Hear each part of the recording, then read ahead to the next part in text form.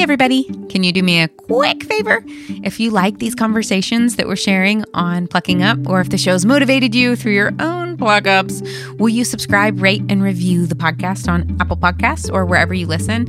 It'll encourage more people to tune in, and I really appreciate all your support, and I'm so, so grateful that you are a part of this community.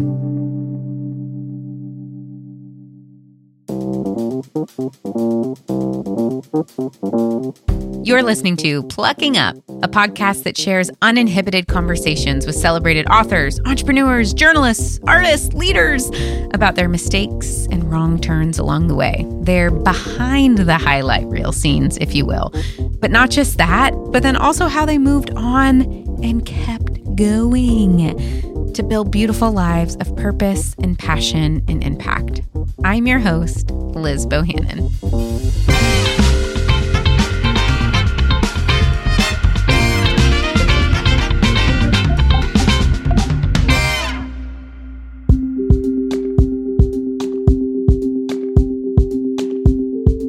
Okay, you guys. Our guest on this show doesn't need very much of an introduction for most of us because it's Matthew McConaughey. Yes, Academy Award-winning Matthew McConaughey, Dazed and Confused, A Time to Kill, Dallas Buyers Club, Oscar Award-winning, #1 New York Times bestselling author, Matthew McConaughey. I'll be honest, when I got confirmation that we were interviewing Matthew McConaughey, I immediately started sweating. But here's the thing. I have this weird relationship with famous people in that the more famous someone is, I don't know, just the more I just want to treat them like a normal human being because we all, what's that phrase? We all put our pants on one foot at a time. That might not be true. Someone out there right now is like, I have this way of putting my pants on that involves hopping into them at once. Anyway, you're special. I love you. But most of us put our pants on one leg at a time. Anyway, that being said, of course, I was a little bit nervous, but this conversation, you guys, I'm just tickled by. I smiled the whole time. And one of the things that you won't be able to see because this is a podcast that I just think is very indicative of who I learned Matthew McConaughey to be on this show. One, we way ran over time. He was so generous. We were so caught up in this fantastic conversation that we went way over, and it was just delightful. It was so fun. Two, I feel like he was my bud. It was he was just so humble and curious and open and generous. Three, okay, so we were on video, and when I was talking, he was super engaged by either looking at the camera or he was taking notes on our conversation, and he would go back and he would reference those notes and things that I had said and bring them back up, some of which you'll hear in the episode, but a lot of it's going to get edited down because, it was a really long episode because we chatted so much and we had so much fun. But I just think that is who he is in the world. So curious, so interested, always looking for new ideas and ways to see the world and how he can learn and grow. And I think his book, Green Lights, if you haven't read it yet, is really a reflection of his life of reflection, which is pretty cool. So anyway, I was delighted. I was tickled. I had such a good time. Brief warning. I do think there's a bit of salty language in the episode. So, as always, listener discretion is advised if you have tiny children and you're averse to them hearing salty language. All right, without further ado, my conversation with the one, the only, Matthew McConaughey. All right. I didn't think I was going to do that. It just came out. I couldn't help it, okay? Matthew, thank you so much for joining me on the Plucking Up podcast. Good to be here with you, Liz. Here's the thing. You just wrote a whole book about this, right? I don't know how many words the book was, 50, 60,000 word book. And a lot of it was about your upbringing, about your childhood. So if you are all really interested, you should go read Green Lights. I just finished it. I took a week-long vacation, and Green Lights was my vacation companion. It was a great read, so there's lots and lots of stories. But for the purposes of this show, Can you take us back and give us a little overview of your origin story, where you came from, how you were raised, and really kind of the earliest inklings in hindsight, right? Hindsight's 2020, about things that you saw in your childhood that now you can say like, oh, I kind of see how those threads were woven in how I ended up who I am today. Sure. So my mom and dad had my oldest brother, who's now nicknamed Rooster, who's 66. They tried to have another child unsuccessfully. He wanted a little brother for his 10-year-old birthday present, so they went and adopted Pat from the Methodist home in Dallas. They continued to try to have kids. If it's not working, all of a sudden, mom's belly starts growing. In early 1969, oh my gosh, what's this? Must be a tumor. For 1 month, 2 month, 3 month, 4 month, 5 months, she thinks it's a tumor. Well, wait a minute, this isn't a tumor. Well, what the heck is it? Then my dad's like, we've been trying for years. Who's it? Yeah, whose is it, Katie? They had that conversation. And November 4th, 1969, I come out and greet the world. So I was the accident that came on. I was raised sort of much more by my mother. His work my dad got more successful in work. He was on the road more. Meaning, was he there for me? Yes, he was there for me. Was he my baseball coach like he was my older brother? No. Okay, but yes, he was there. He was not a gone dad to work. But my middle brother, Pat, the adopted one, was my hero, the one I looked up to. We were separated by 6-7 years, so there wasn't that sort of competition. He was the dominant brother by far and could win or beat me at whatever it was. So we didn't fight. I looked up to him, but he also was my hero. He raised me. He taught me what cool was. He taught me how to ask a girl out for a date. He taught me how to dance. He gave me my first beer. He taught me how to be a gentleman. He taught me, that it's a good idea to go buy a bottle of G. Your hair smells terrific, so your hair will smell good. Those kind of things. And he looked after me. He really looked after me. And then I was also raised by my mom. She was my kindergarten teacher. Oh, wow. And the joke would be like, I was the mama's boy. And hey, you know what? I was. The joke would be, I was the golden boy. Boy, I'm getting away with so much. And you know what? Yes, I was. I learned from my two older brothers. They paved a wide swath for me. I learned how to get away with things better than they did. Yeah. Now let me get into the years of what I learned that I look back on. As you know, reading the book, my parents' form of punishment and consequences if you did wrong was corporal. Spin over, you got the belt, bam, get it over with. It hurt at the time, never injured, but it was quick, it hurt, and it was over. No grudges, never talk about it again. Now, the first 3 sort of belts on my backside were for saying, I hate you to my brother, for saying, I can't, and for lying. And when I look back now, and even before now, I even had a hunch then. I don't remember any of the butt whoopings. What I do remember is immediately going in my childhood mind, wait a minute. If I'm hating, believing I can't, or not telling the truth, I'm receiving some pain. So what's the antonym of this? Love, believe you're having trouble instead of saying you can't, and telling the truth instead of lying. Well, it became very clear to me very long, those are 3 values that my parents are trying to instill in me. To negotiate life as a young person, as a young man, long after I'm out of the house. And boy, those are still paramount, as far as values, and ones that I'm trying to pass on to my own children. Yeah. So given that, okay, so there was corporal punishment in your home. I've listened to a couple of interviews that people have done after the show, and it feels like a big theme that people bring up is like, Matthew, do you categorize that as abuse? I've heard like 6 people ask you that, and every time you're like, no, I don't. And there's this sense that like, it was my experience, so I get to define what it was. Damn right. Maybe you would have been in the exact same experience and you might have a different story, but this is my narrative. This is mine. Yeah. This is mine. And I don't, and again, I'm not, and I know exactly what you're going for, because today, especially, people lean into like, well, wait a minute, technically that is abuse. No, like I said, we were never injured. I don't remember now any of the butt whoopings. What I do remember was the look on my dad's face when I lied to him. He was brokenhearted. That shame of letting him down. I don't remember the belt. That was flipping over with. So no, it was not abuse, and no one can tell me it was. And I'm not in denial of that. It could be for someone else in a given circumstance. I did not have abusive parents. My parents loved hard. There was a hell of a lot more hugs than there was butt whooping between all of us, and my mother and my father and everything. My mother actually says, I wish you would have told a few more stories of the hugs. And I go, I know, Mom. I said, you know what, though? the reason I tell those stories that are often have violence in them and as love stories between you and Dad, between how y'all raised us, is because they were times where the love in the family was tested the most, but never had a chance of failing. And that's, I think, why they're the least kumbaya stories. They're the stories where we're not getting along so well. But the fact that we were going to stick together was never in question. Yeah. I think that's why I tell them. But I'm curious. I've heard you say, with your kids that you're like, I'm choosing to do that in a different way. Yeah. And I guess my question is, why? Why do it differently? What's the thing that's actually causing you to say, like, it's a good question. If your narrative is this was like, look, this made me who I am and I love who I am. I'm curious about like why, but we're choosing to do it differently. Yeah. Well, look, I may be arrogant, but I'm trying to hang my hat on a bit of evolution.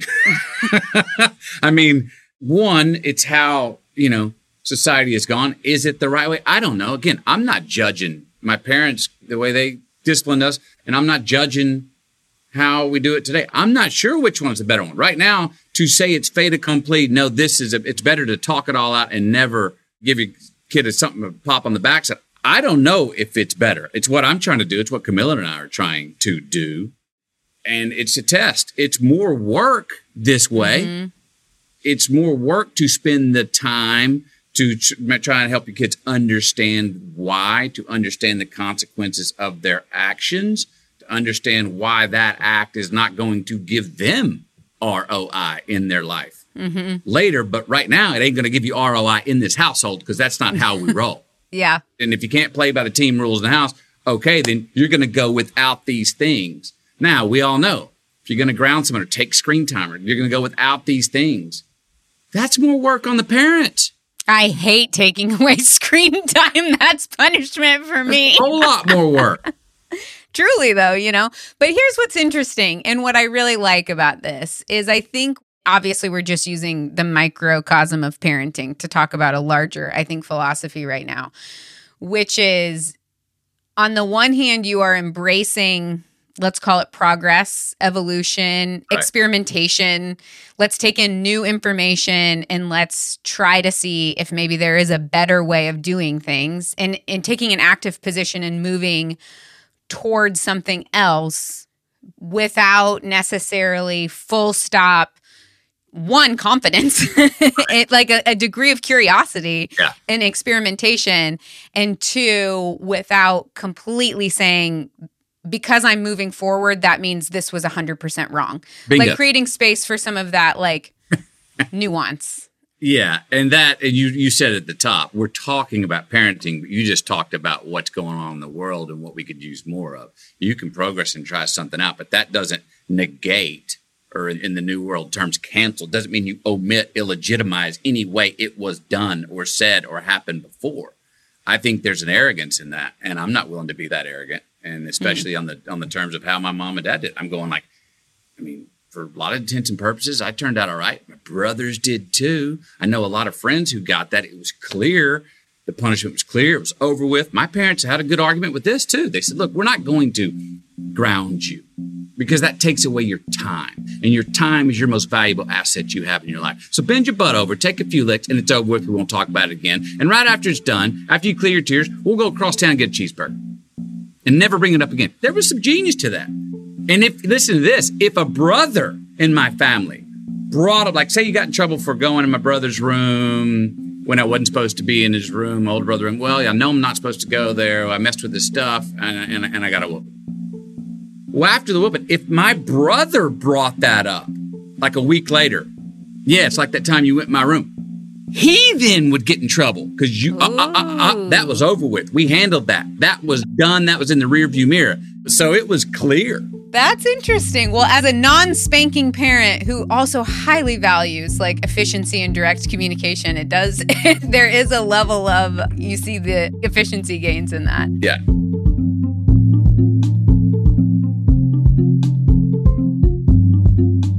So you graduated from high school, you went to college. Give us an overview of this vocational journey. Okay. You didn't set out to be an actor. No. You didn't like come out of the womb knowing like this is my passion. No.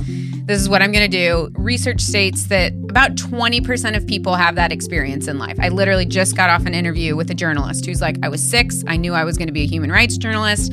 That's the minority experience. 20% of the people know what they want to do at an early age and end up doing it? Yeah. 20% of people would say, I kind of came into the world with this sense that, like, I knew what I wanted to do. And then the other 80% is going like, I have no idea.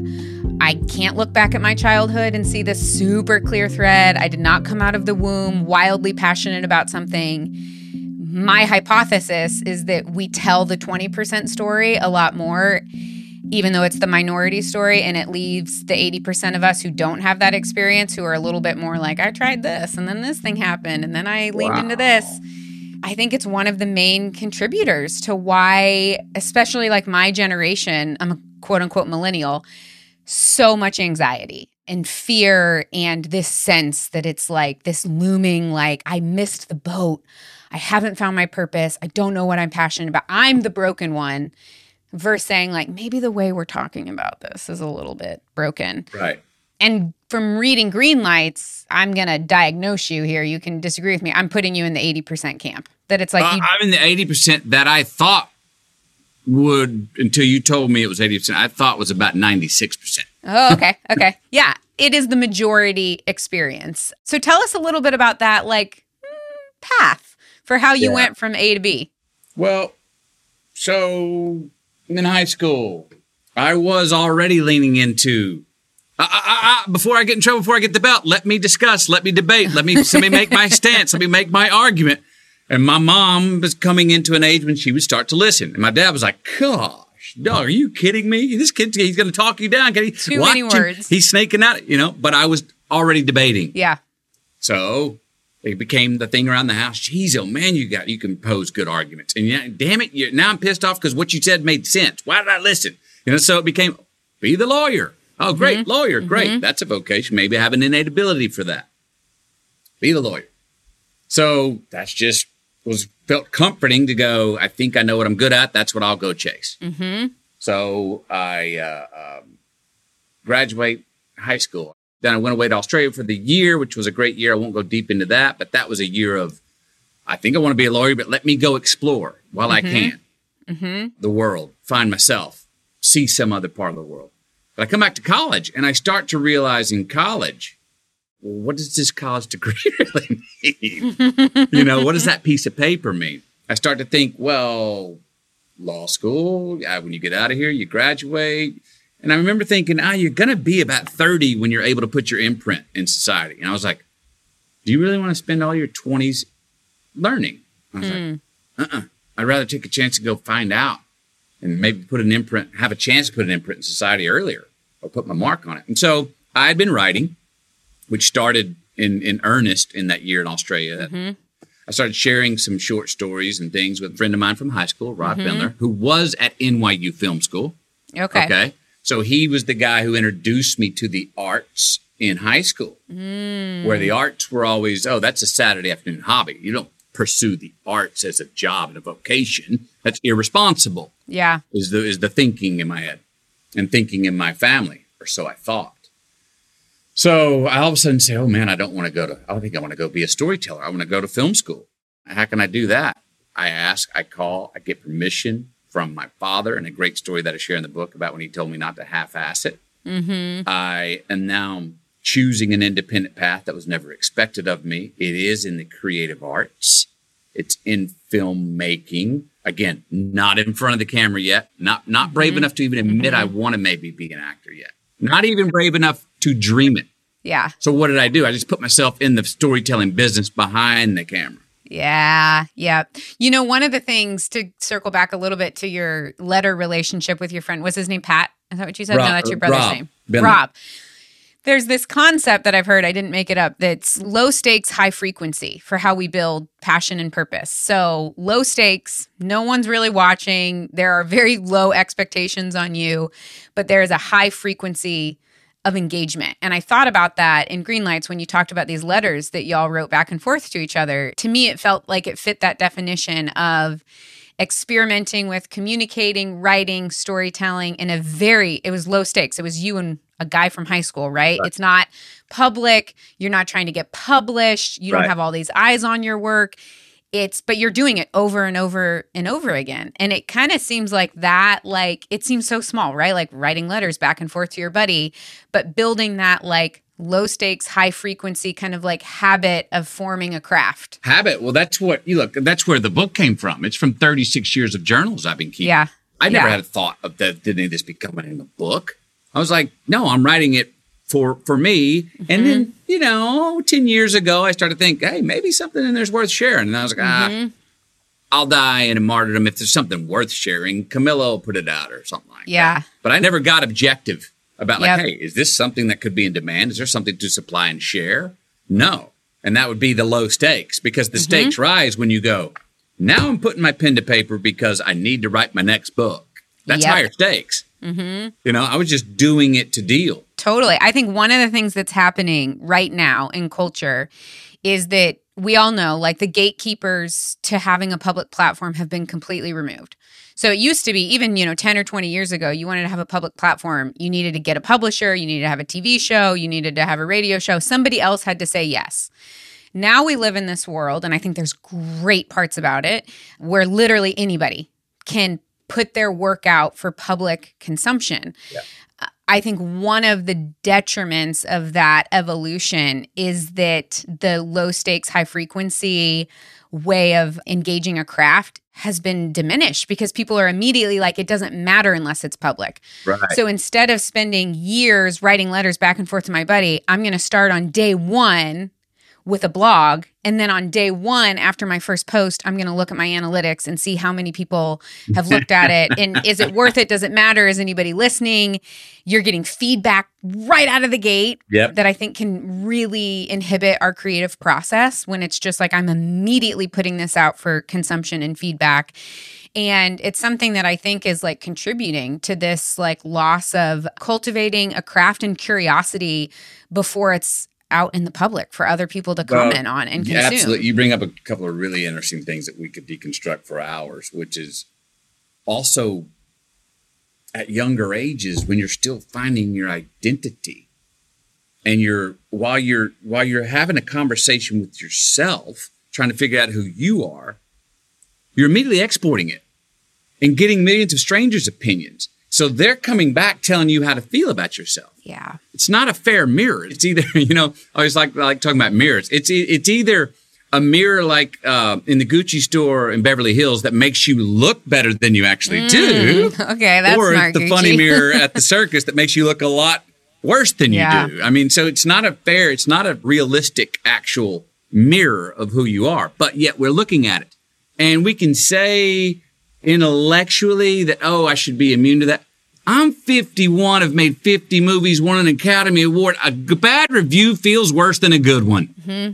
And for someone to say something about me that may be completely untrue, still physically penetrates me. Physiologically, you have a reaction to it. To at least go, there are people in the world out there that are thinking this way of me. And then you go out and you walk and people look at you and go, was that one of them? It's a slippery slope of insecurity, and not a place to find and get our identity. We're having like 13-year-olds do that. So I read a study that was about the actual neurological, physiological changes that our brains have gone through over the last like probably 10 years. And it's examining dopamine release.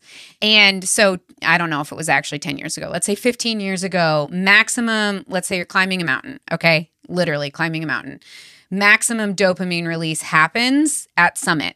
You have climbed the mountain. You are there with your buddies, by yourself, whatever. You look out, like just dopamine going. Yeah. Then several years later, it starts to evolve. And they're seeing that, okay, you climb the mountain, you summit. That dopamine release actually isn't happening till you take the photo. Till you take the photo and you prove, I did it, I summited the mountain. Years later, brain actually evolving, summit the mountain, dopamine isn't releasing, take the photo, dopamine isn't releasing, post the photo, dopamine release. Not kidding you. Years later, summit the mountain, take the photo, post the photo, dopamine release not happening until the photo gets liked, until it's getting commented on, until you're like receiving that feedback. What? So it's like our actual brains in a alarmingly, I think, short amount of time are evolving to like how we experience emotions, how we experience the world, how we know ourselves, not being like full cycle or complete until other people's opinions Approval are integrated into that like process. And I think about, to your point, yeah, I'm in my mid 30s. I feel like I have a pretty firm grasp on like, you know, who I am. And still, exactly to your point, I read a bad review, I get whatever it is. Oh, it just feels so like bad. And then I question myself. I'm like, should I have written whatever it is? Yeah. And it's like, we're asking a 13-year-old to go through that. Like, it just feels, not to sound like an old person who's like, I worry about the next generation and it's hell in a handbasket. No. But I do think that there are really big implications. Not sound like whatever age you are and be quite concerned with the next generation. And I'll do the same. I think more of it's so true. And you just, that little graph you just put together of the evolution of our own personal dopamine release is scary, but I've got to, even in this conversation, get past the, oh my God, how scary, and go, no, that's what's happening. Yeah. That's like the truth. So let's look that in the eye and go, okay, so if we believe that that's not the truest way to understand the truest way, and I think true is the right word instead of right way, the truest way to get our own sense of significance or sense of approval, what do we need to rejigger here? What do we need to re-engineer? Because I don't know. Are we going to peak out after what's after liked? What's after being liked? Is it a number of likes? Then are we going to sit there and go, then now life's just a bummer because I can't get off to anything, and then go back to, the summit feels good. Mounting the summit feels good again. I don't know. Yeah. That's a scary thing to trust in. Okay, so you've got quite a highlight reel. You know, we could go and do the fancy, like, here's all the movies and books sold and blockbuster hits and the whole deal. Yeah. But we all know that behind every highlight reel, I firmly believe in, you know, I'm on season 2 just of this podcast, but I've made it a goal. I love learning people's stories. I love interviewing people. And an undeniable truth that I have found is that the most successful people I've ever met by far have the most failures, because they're the ones who take the most risks. They are the ones that put themselves out there. And a lot of success, I think, really does come down to this like numbers game, right? Right. So I would love for you, if you would be willing, to share what we lovingly in this community refer to as a pluck up. Yes. In the hope. Okay, let's dive in. I don't even need to explain. He's chomping at the bit, people. So we're plucking up. The year is the. Oh my God! What an idiot I was. The year is 95. Okay. I'm in Hollywood. Okay. Days Confused has come out. I've done this film, Angels in the Outfit. Just did Boys on the Side. Played this very conservative character named Abraham Lincoln, who took himself very seriously and very earnestly. And I come out of that role, and evidently that role's sort of still in my body because all of my auditions I'm going in, I'm still being very kind of earnest and conservative and not really taking risk. And I'm not getting the part. I'm getting a call back, but I'm not getting the part. I go for about a year not getting the part. And I'm, for the first time, starting to, like, someone's teaching me a little bit about acting. This thing that I've been instinctually doing that I never studied.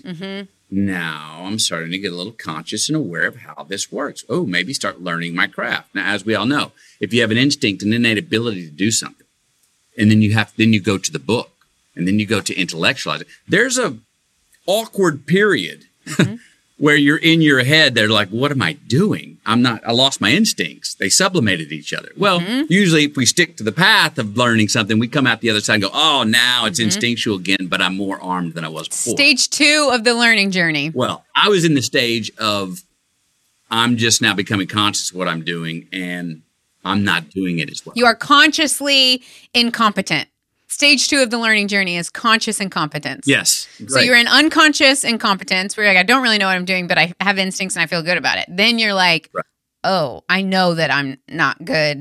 And stage 2 it's the hardest. It's where our egos, our insecurities, it's where imposter syndrome, stage 2 is rough.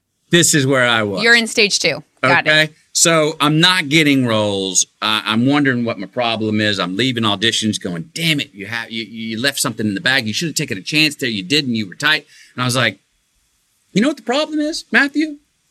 This learned bullshit. You're getting too heady. You need to go back to how you did it in the beginning. Dazed and confused, man. You had 3 lines. You worked for 3 weeks. You just inhabited your man, Wooderson, and you just showed up and said, press record. And you just improvised and riffed, and it was natural. That's the kind of actor you are, Matthew.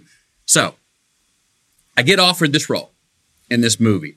It's a blind offer. I don't have to audition for it. Wow. It's a role, this drug runner on the southern border in Texas, and the coyotes come to bring his drugs across. And instead of paying for them, he shoots them all and steals the drugs. That's the basic little scenario. So I tell myself, that's all I want to know. I'm not reading the script. I'm not even reading the scenes. That's all I need to know. I know what I want. I know what I need. I know what my obstacle is, and I know what I'll do to get it. I'm going to go be that guy and do what that guy would do. That's I would. So I don't read the script. I don't read the scene. I show up on set. South Texas. We show up on the day. I'm feeling very confident about my approach. I see the other actors lined up. I have my mark. I'm going like, I haven't looked at anything. I'm just going to do what my man would do. Because I know my man. Instincts. Go with it. Well, right before we're about to say action, do the take, this PA walked by and goes, Miss McConaughey, would you like to see some sides? Which is a small version of the scene. And I guess I was feeling a little insecure about my plan because I said, yeah, let me have a peek. Right here as I'm about to go, right, start game time. Let me just have a peek. And again, my thinking, I remember it very clearly in my head, is look, it's okay to look at the script now, right before you're about to shoot the scene, because look, if it's written well, it'll be like, well, that's what you would say anyway, of course. And if it's not written well, I'll just do what I would do. So I open up the sides. I look down to my side. I'm standing on my mark. Page 1.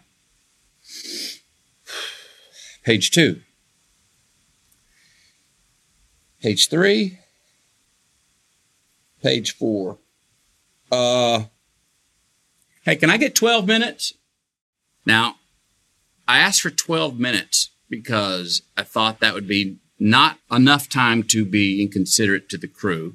But I also asked for 12 minutes because in my mind at the time, I thought that 12 minutes would be enough to learn a 4-page monologue by my character in the script in Spanish. Because, hey, I took a semester of Spanish in the 11th grade. I went to Spain that time. I went to Madrid for a week. I can do this.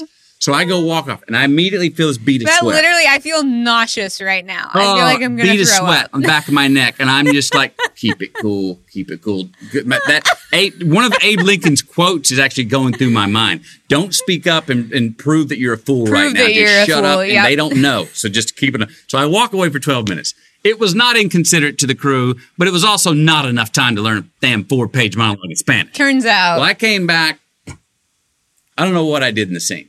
I blacked it out. I don't know. I've never seen it. I blacked it out. I know I didn't do a 4-page monologue in Spanish.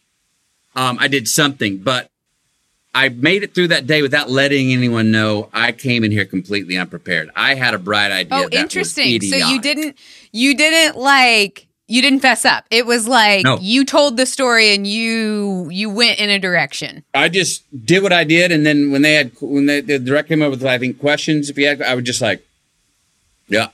Got it, my man. Yeah. Just couldn't look anyone in the eye. And then when I got out of there that day and went and cleaned up and couldn't look anyone in the eye because I was embarrassed and did not feel like I did a good job. I don't even know what I did. I got in my car, left the set, and I drove down the street, and I drove down the road, and it was on a highway out in the middle of the country. And I pulled over on the side of the road, and I started bawling. And it was just like, dude, that was self-inflicted pain. No, Matthew. You got to prepare to have your freedom. Again, you got to take responsibility to have your freedom. I never want to feel that way again. I hated that feeling. And yes, I just use that word. I hated that feeling. Yeah. The embarrassment, the shame, the fact that here I am and I have a job and an opportunity that I'm learning to like, that I fell into, that I'm told I'm good at. And I had a bright idea, which was a half-ass idea of complacency to come in and try this. Like, no, No, not the right. So I hammered myself. Especially after a year of not getting it and wanting it. Right. Of like you experienced a year of going into auditions and not getting it. And then the deal that you got, the part that you got, there is a specific, I identify so deeply, like, I think when something happens to me, my like resiliency, if I'm like, I could not have seen that coming, you did the best you could, I can have grace on myself. I can be pretty gritty and resilient.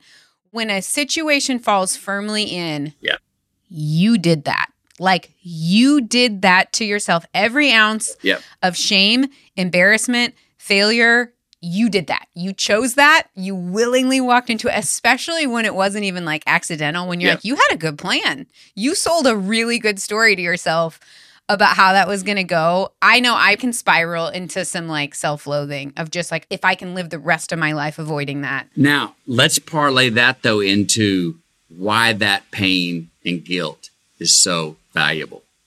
Because when it's done unto us, hey, I didn't have to. Come on, man. Why is that the way the world works? Really? You don't want to play like that? Yeah, you can slough it off. I didn't do it. But when we do it, and we look in the mirror and go, you're responsible for that. You're responsible for that F-up. There's no one else to blame. The pain, the guilt, the embarrassment, the tears, they hurt hard enough. You change. Yeah. You don't want that feeling again, and you do something about it. Mm-hmm. I know from that day right there, I said, no, from now on, I'm going to be over-prepared. From now on, I'm coming in to every scene with 4 options of the truth. I'm going to know this damn thing in Spanish, Liberian, Swedish, and French. Mm-hmm. And I might wrap them all in the same riff. Mm-hmm. Come on. Mm-hmm. And now I have the freedom to go play. Yeah. Maybe not do any of those, but man, am I armed. Yeah. So it led to, for instance, now especially when you look in the rearview mirror, you see that's all a science. It led to, I got called in for a role in A Time to Kill. It was like the 7th, 8th lead. It was the part that Kiefer Sutherland ended up doing. This Klan member in the movie. I meet with the director, Joel Schumacher, about that role. But in that meeting, before that meeting, to go meet him about this small role, I not only read the script, I read the book. Mm-hmm. And I was clear that I wanted to play the lead. And I was going to go in this meeting, throw out there that I wanted to lead a Jake Brigance, and be ready for any question of why, any question of the story, have opinions on the character, the arc, the scenarios, and I was ready. Which you would not have been had you not experienced the pain. I think I would have read that part. Said, yeah, that's good. I could do that. Let me study this part and go talk about that. But no, I said, let's read the whole script. Let's know the entire thing. Let's go read more than the script. Let's go read the book. Yeah. Let's go study the book, study more than I need to. So I was prepared to go, I actually want the lead role, and I'll tell you why. Yeah. I do think that there's something really key, too, about, you mentioned you left. You couldn't look people in the eyes. You left the set. You went and you pulled over on the side of the road and you bawled. And I think that is a pretty key part of the story, because I think the other way that we can err is like, I messed up and I'm just going to tell myself a story. I'm going to find the lesson so quickly in it, right, so that I don't feel stupid, so that I don't have to feel ashamed or maybe blame it on other people. Somebody should have told me. Whatever it is, like if you don't allow yourself to feel those really low lows, like you had to kind of make a choice to pull over the car and say like, I'm going to let myself bawl about this. I'm going to let myself feel really bad about how that went. If you move too quickly through that, it doesn't change you in the long run. You don't prepare wildly for the next thing that gives you the confidence to ask for the big part, that gives you the competency to answer the questions. Like the whole process doesn't happen. No. There's a self-knowledge and vulnerability that's required. 100%. And there is where I think, I bring up a metaphor, which is the premise, one of the basic premises of my book, Green Lights. The art is, what do we do with the yellow light? Yeah. I hit the yellow light in the moment. I wasn't prepared. Oh, my gosh. Then I got through it. I don't know what I did. I was embarrassed, all those things. Now, if I go, got rid of that one and just drive off, that means I pressed the gas and pulled into the green light, just blew the yellow light, right? But I said, no, the pulling over, the bawling, the pain, the sleepless night was putting myself in a red light, letting the yellow light turn red and going, no. That was a real problem. I don't ever want to feel that again. Yeah. What are we going to do, McConaughey, so we don't feel that again? We got to make a new plan here, bud. That was me putting myself in the red light and going, that felt bad enough. I don't want those consequences again. Yeah. Sometimes when we hit that yellow light in life, we need the red that's coming to dwell in it. Yeah. And on the other side, the opposite of what you just said is sometimes we're in places in our life where we're looking for the red light, where we want to slow down at every yellow and create a crisis where maybe there's really one that doesn't deserve our credit. That's the other side of the spectrum. That sometimes you approach the yellow and you need to look and go, I ain't giving that shit credit. I'm pressing the gas. Yeah. Boom. Now, either to the extreme of slowing down at every yellow and letting them be red, we dwell, we wallow, we become victimized. The weight of the world is on us. And all of a sudden, we're paralyzed under all the weight. Yeah. That's no good. Yeah. On the other side, if you're running every yellow light, you're not growing. You're not evolving. You're just like, okay, you're just in constant denial, spinning in circles. Yeah. And that's not the way to be either. Yep. I think that balance between, I think it requires self-knowledge. Yeah. I think it requires vulnerability. And I think when we talk about vulnerability in modern culture right now, which I'm really grateful we are, that's becoming a lot more of a conversation. A lot of it, I feel like, is person to person. I'm going to be vulnerable with you, Matthew, but also we have to learn how to be vulnerable with ourselves. Like, we have to choose, like, I'm going to allow myself to feel that feeling. Yeah. And that's scary. And that's vulnerable because I'm like opening a door and I don't know how to close it or when it's going to close. But then I think we have to couple that with a sense of autonomy, right? There isn't this helpless, like, well, once I open the door to that emotion now owns me. Right. And I am subject to it ruling me of, well, if I feel really sad about that, I'm just going to have to wallow and I'm going to have to give up this dream and I'm never going to be an actor. And this was the nail in the coffin and nobody will ever respect me again. And so I'm just going to never try again because that felt really bad. And so it's like coupling that really deep sense of your own humanity and vulnerability with this sense of like, and now I get to choose what to do with that emotion that I just experienced. But the challenge is when we're feeling low or inconfident or insignificant, our brains start to go, oh, if I let myself go there, that will become my being. That's just how I'll be. If I open the cage let that monster out, I have to live with that monster forever. That's just who I'll be. Mm-hmm. And what you're saying is, I think, more true. No, you then let it out. You get to choose now. Look it in the eye. Look that problem, that hardship, that monster, that vulnerability in the eye. It gets weaker than it was in the cage. And you get to choose that. But it's not your existence in the same way that when things are going so well, when things are going so well, we think that may be our existence. And that's not true either. Yep. That delineation between circumstance and identity. I think if we can figure that out, we're like in a really good place in life, which I don't. I mean, I can intellectualize it and say I understand it, but then still in that moment, like the leap from I did a sucky thing to I am a sucky failure, stupid person. It's such a natural thing, but they're two very different. It's like, I don't want to move through life being someone who says like, I'm good. I don't hurt people. I don't make mistakes. Like if I do something and that's your problem, like I think those people end up being really harmful, sociopathic, destructive people. Like there's something really important about feedback and about knowing as a human how you exist in the world, how that impacts other humans. So it's like, I don't want to exist in a world where I'm just like, I'm me and, I'm just going to do me and plow through life. But it's about like, can I acknowledge like, oh, I did a thing. I made a mistake. I hurt somebody.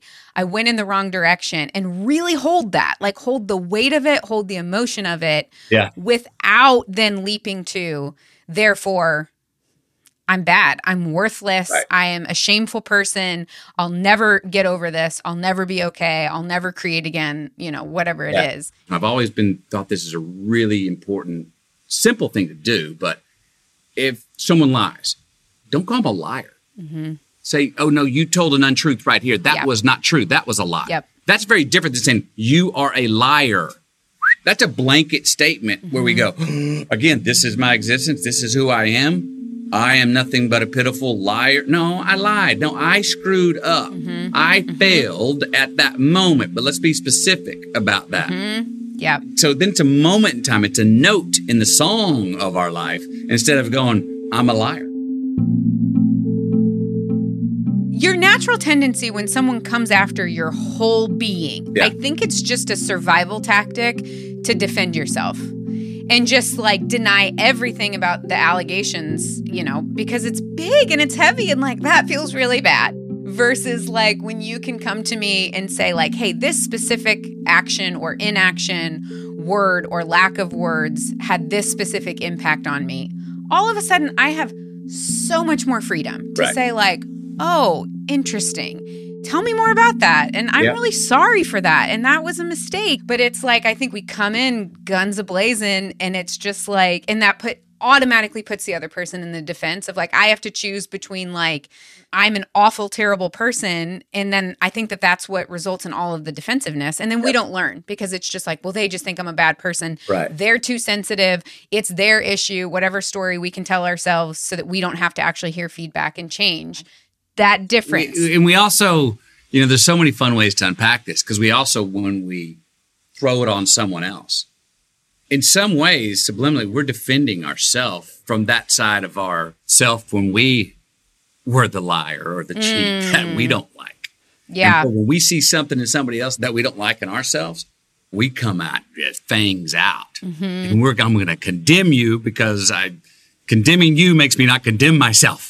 Yeah. Yeah, totally. Just literally on my last interview with this journalist who's a Muslim, she was talking about how there's this like kind of prayer or like way of being that exists that talks about how you always start with yourself. Like start with yourself, start in your own home, then go to your community, then like broader community, and then the world. But this concept of like always being willing to ask the question of it's so much easier to point stuff out in other people, you know, and then it's scary to do that in ourselves, but it gets less scary when we can remember that there is a disconnect between what we do and who we are. It's, I call that trying to close the gaps, meaning, for instance, when I go in my vocation of going and filming, if I play a character, there's what I want to do. There's what I actually do. There's what gets recorded. There's what gets edited, and there's how you receive it. That's quite a few filters. And sometimes those gaps have big gaps. I'm trying to say, oh, let's close those gaps. And I use film as the metaphor, but also, boy, what a great thing if we can close those gaps in life between who we want to be, who we are, how it's context and place, and how it's how it's put out there, how it's edited. Did you hear all of it? Did you hear just some of it? Or did I raise my voice? What was the volume? What mood were you in? How it's received? You know, it's like, you know, the great thing about emojis. It's like, you know, you joke with somebody in the morning, but they're having a bad morning. They're like, geez, why is he pounding me? Like, I was kidding. Oh, I forgot to put the wink on the end. Oh, excuse me. You know what I mean? It's so powerful. It changes everything. Oh my gosh. I also do a little bit worry that the English language is going to be non-existent. And I'm finding in myself a lover of words and language. It's like one of my passions. And I can see over the last 5 years that I'm like, I don't have the words to describe what this emoji would so quickly do. It's like that part of my brain is like atrophying. Emojis, and then I don't know if you're a GIF user, but that's the other thing, that it's like, you know, the little I'm videos. not, but people send me GIFs. We could work on emojis 2.0. Emojis could gain a little bit more of a context or an art or a little poetry or a little slyness to them. Or my favorite one's the wink, just because I love winks. And I'm happiest in my life when I have my wink. There you go. There you go. I love it. Well, Matthew, this was such a delight. I could go on. I'm so grateful that you spent your time with us and in this community and sharing your journey and your pluck ups along the way. And I hope that anyone that's listening feels inspired and encouraged, and most importantly, I think a little bit less alone. Hey, great talk to you. That was really fun conversation. And that dopamine release evolution. It's something, right? It's something. That's at least to understand. It's a simple, great way to go. Here's where we are. It's objective. Yeah. And then we have something to go off of that can actually be productive in the right direction, but with I think pretty important information for us to have as humans. Yeah. Good stuff. Well, I look forward to our next conversation. Yeah, likewise. Thank you so much. Thank you.